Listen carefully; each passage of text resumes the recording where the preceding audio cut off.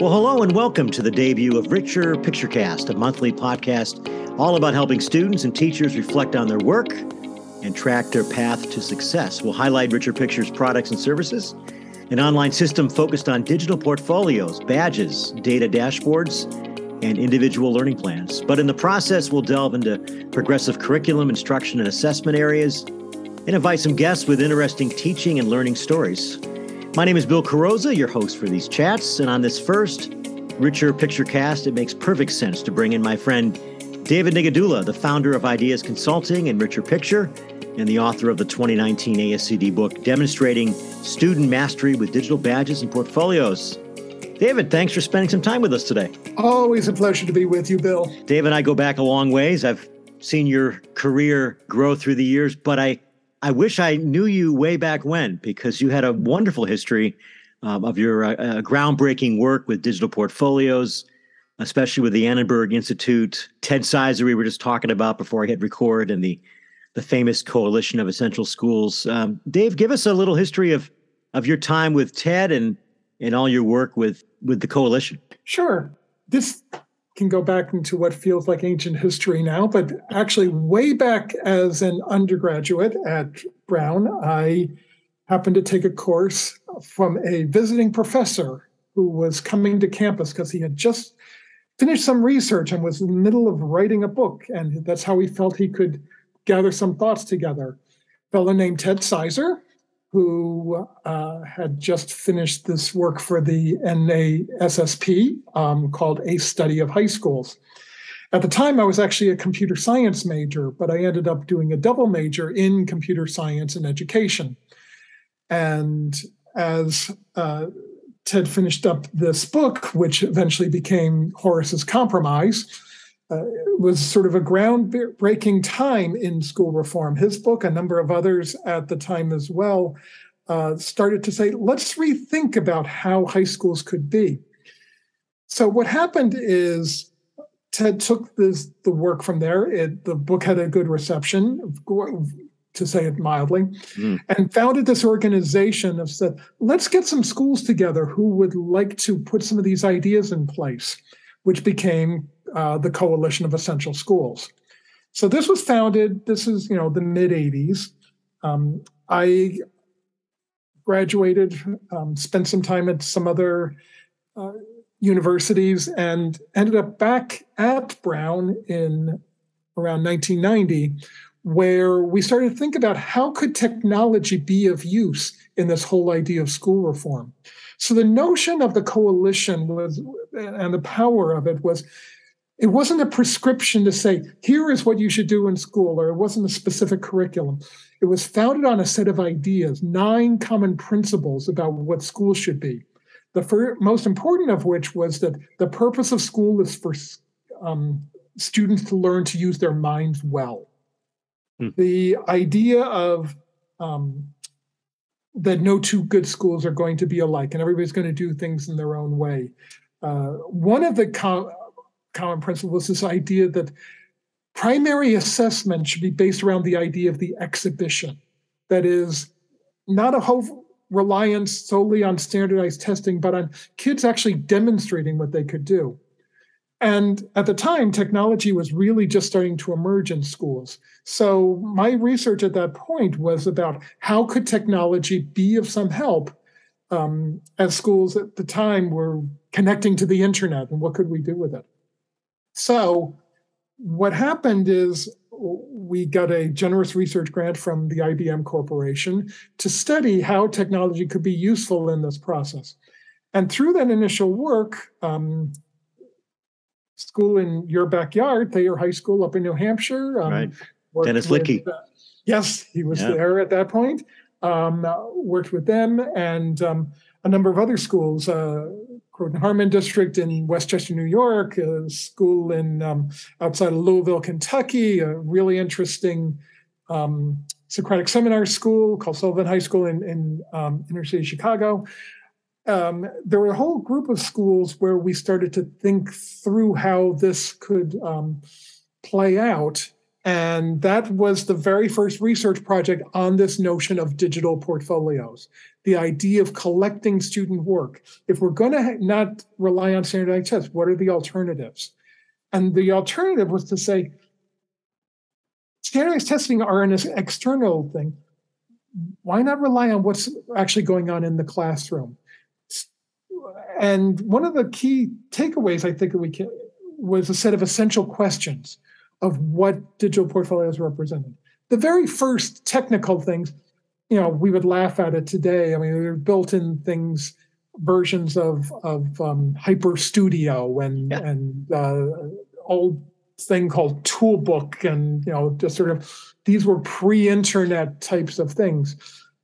Getting a video in was we did it at a school in the Bronx. We did some really interesting video stuff called University Heights.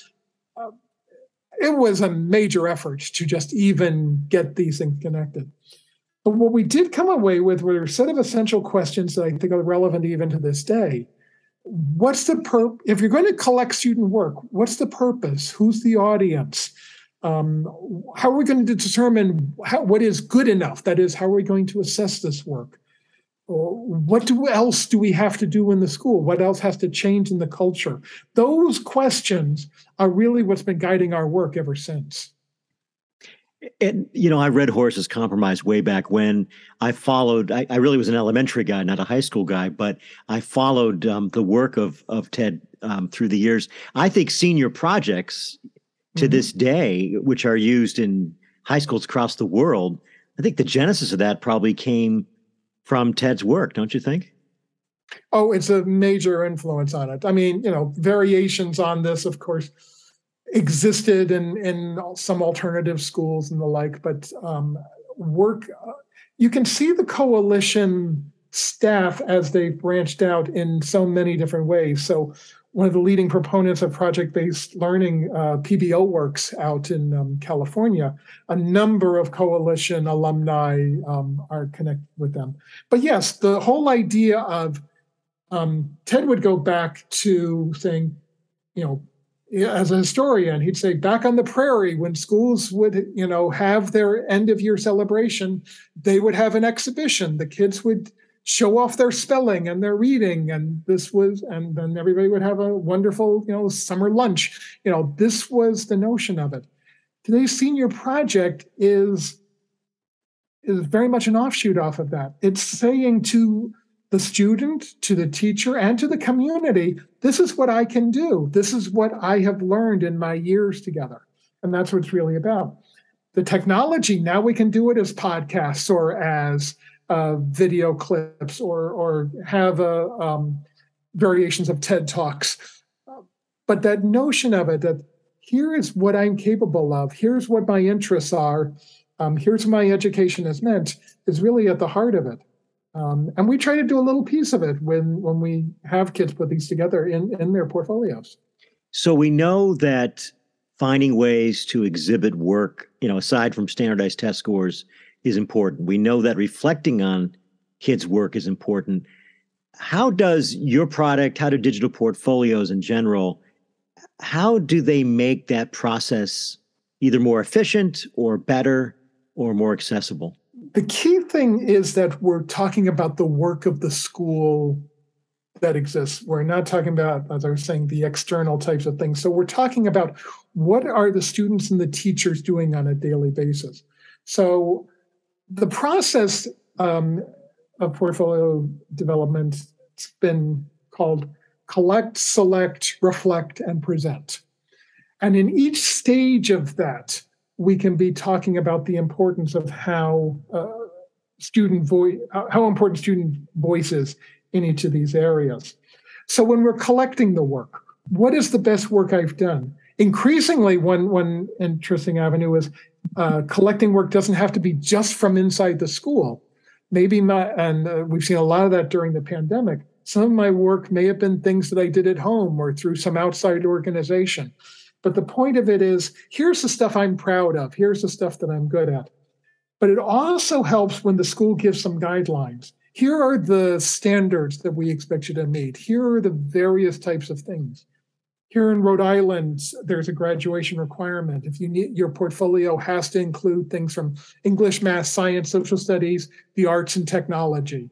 That's still very broad, but it ensures that a student's portfolio can't all just come from one area. You have to show some breadth. So as you're collecting, as the students are selecting their work, as they're deciding, which, I've got all of these pieces, which are the 3 or 4 that I want to emphasize? As I reflect on it and think about what's, I'm starting to identify what's important to me, because ultimately when I present out through some formal thing or through informal selections that I want to say, here are the pieces I want to share with my family, my colleagues, my graduation committee, college admissions, employers, whoever, I need to be thinking about what is it that represents what they're looking for, but also represents me. So that's this constant thinking about what this work is elevates it. It takes the idea of just, I'm handing into the teacher this assignment and I'll never think about it again, to something that can potentially be meaningful.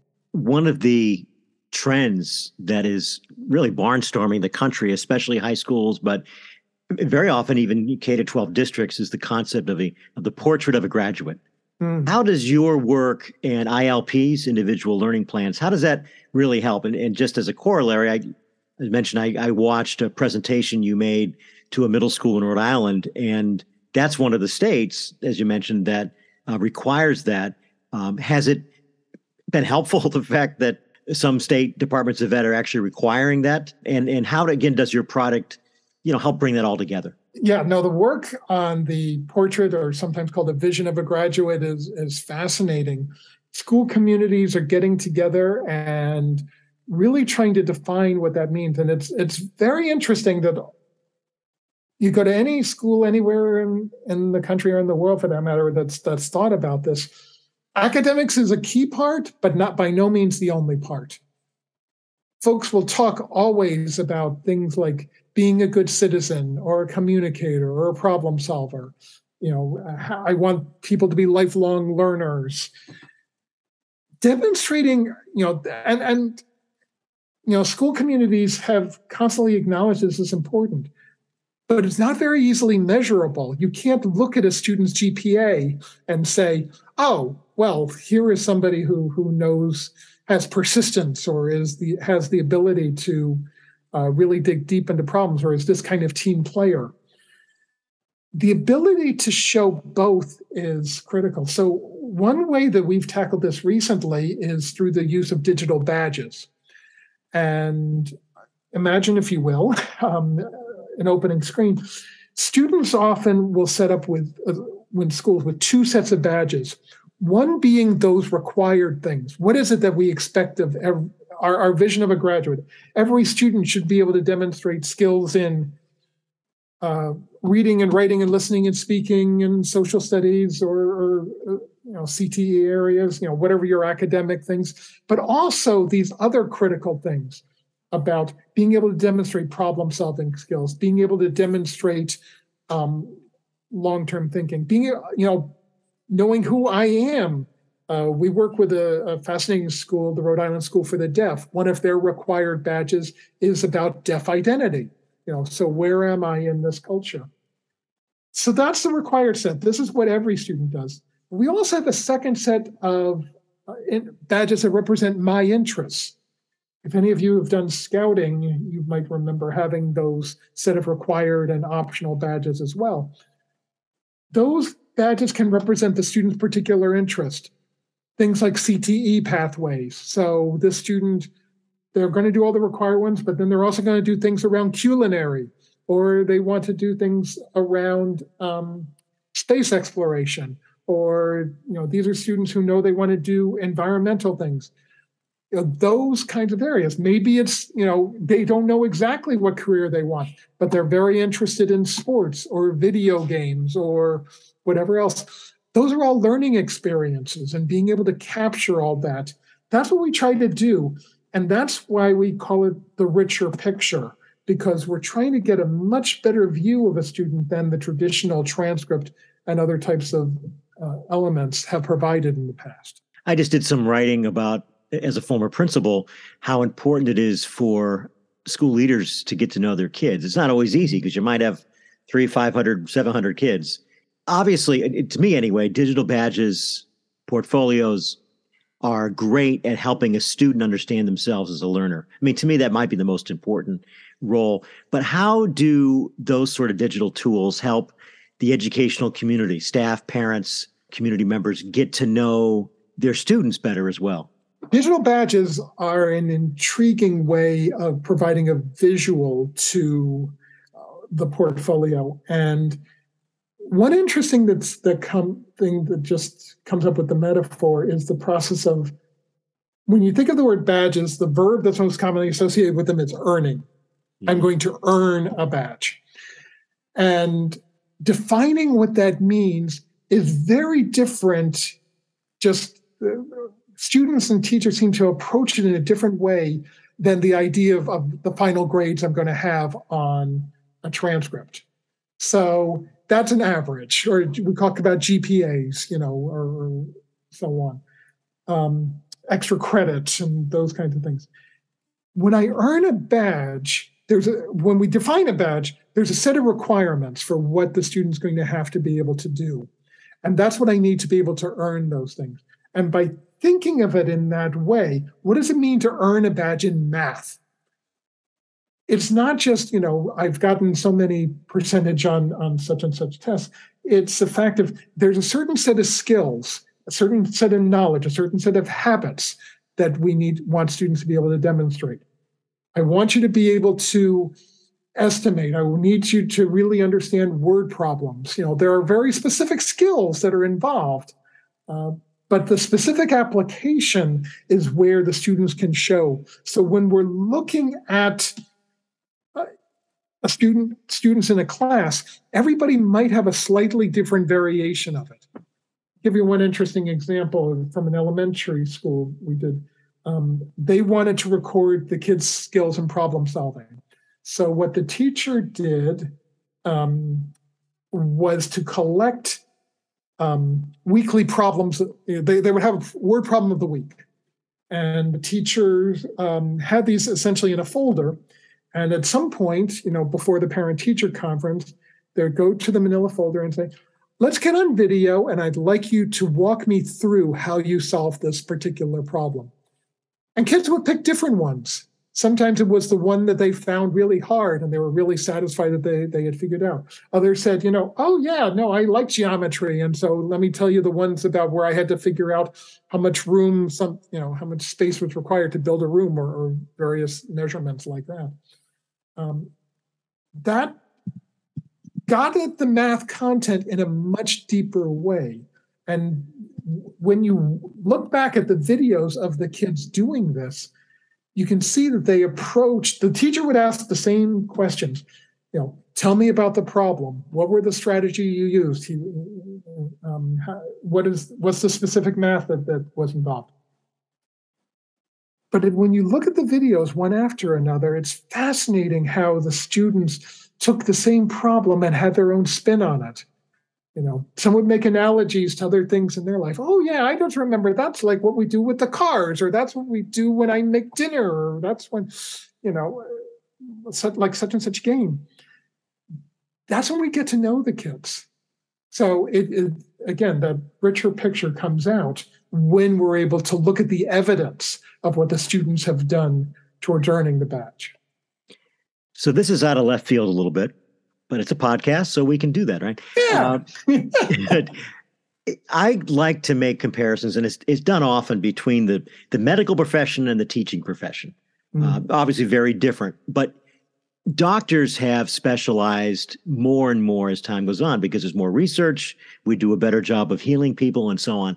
I feel the same way about teaching a lot of times, where we know much more about teaching than we did like when I started in the 80s. But what that has meant, we've increased staff a little bit. We have reading specialists, math specialists, but there's a lot of things now that we need our teachers to be good at, to know a lot about. And as someone who was a principal for a long time, I would tap certain staff members that had interest, for instance, in trauma-based instruction. And not everybody can be an expert in everything. How can your product help teachers both recognize, be motivated maybe to go down a certain road, that may be almost extracurricular to what they normally teach, and define passions that are even beyond what they were certified in when they went to college? So for teachers, there's two things that jump to mind in thinking about that question. One is, when we're talking about collecting the student work, there have been some really interesting side effects for teachers.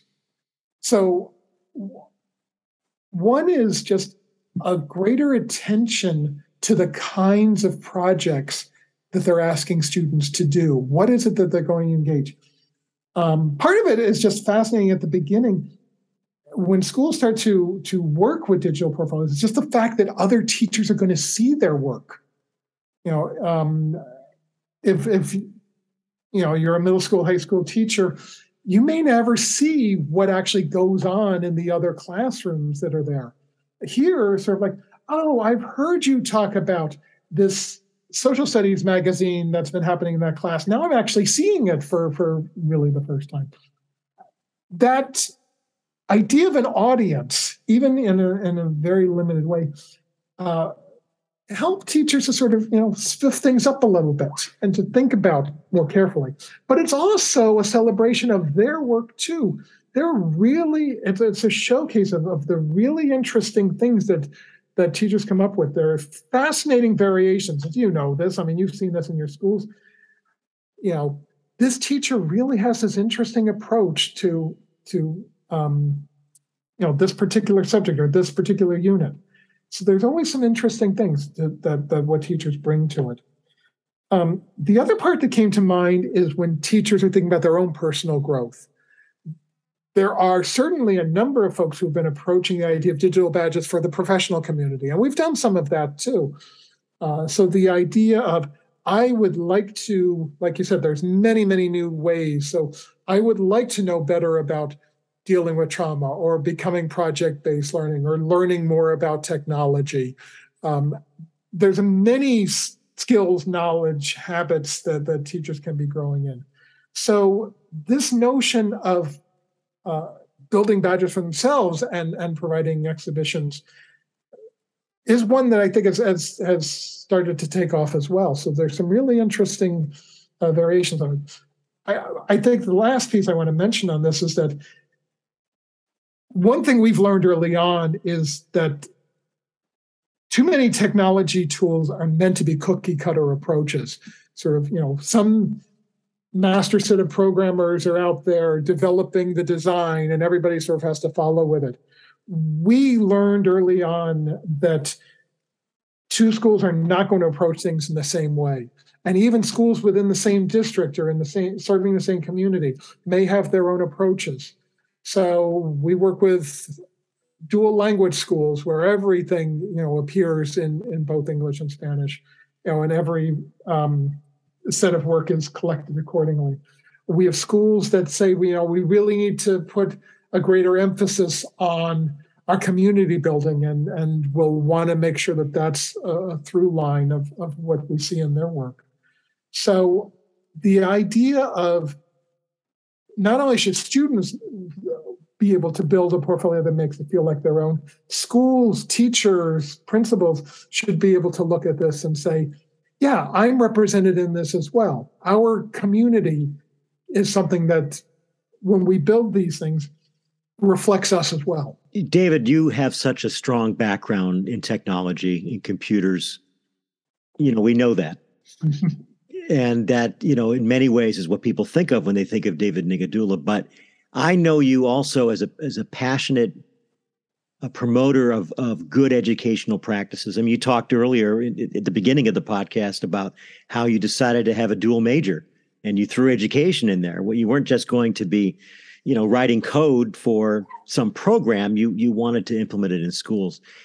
In the area of classroom assessment, in the area of teaching in general, traditional practices still reign supreme. They do. And we know that about Mhm. American schools and schools in different areas across the world. But you still seem to have great hope. So talk about your continued hope for schools in these areas. One of the great benefits was having the opportunity to work with and get to know and become colleagues with a number of really fascinating folks. So what I know about assessment beyond TED and the folks at the coalition were people like Jay McTighe and Linda Darling-Ham and Heidi Hayes Jacobs and the work on curriculum mapping, which overlaps assessment very heavily.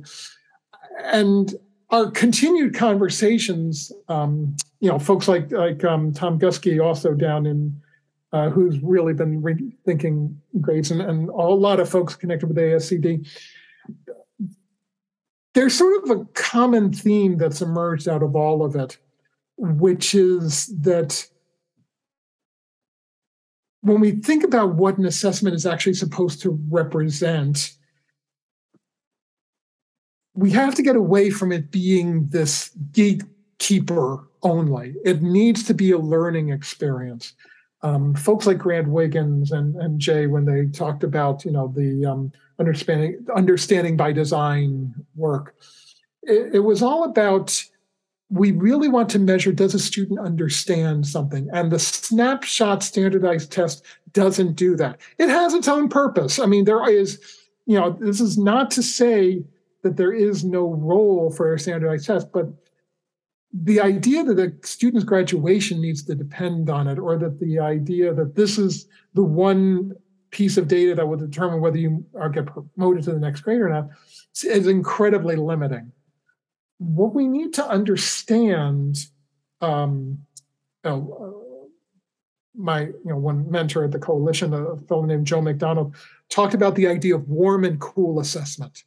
The idea of cool assessment being, something that you're taking at a distance, warm being something that you know something about the student. So when we do something in the classroom and look at a student piece of writing, say, you might look at this and say, among the peers of the student for this student's ninth grade work, it may not be that great. That's the cool assessment. But the warm assessment is, but if we compare this to where the student was at the beginning of the year, this is a huge growth. There is sophistication and levels of understanding and depth in this writing that wasn't there before. You need both. It's perfectly fair to say this student isn't at the standard of where we would expect to be, and they're going to have to do a lot more work if they're going to be able to graduate. Perfectly fair. But it's also fair to say you've made great strides.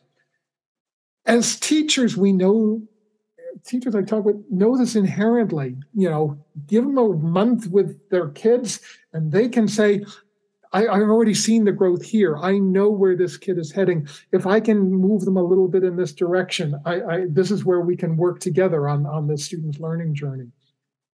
That's instinct of anybody who's actually done teaching is at the heart of, I think, where this kind of thing happens.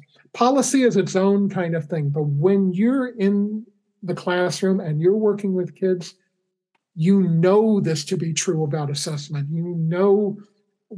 If you can give an evaluation, give a feedback that says, this is what's going to help the student get to the next level. I can see where this kid's going. I can know where I can think of some of the steps that help them get there.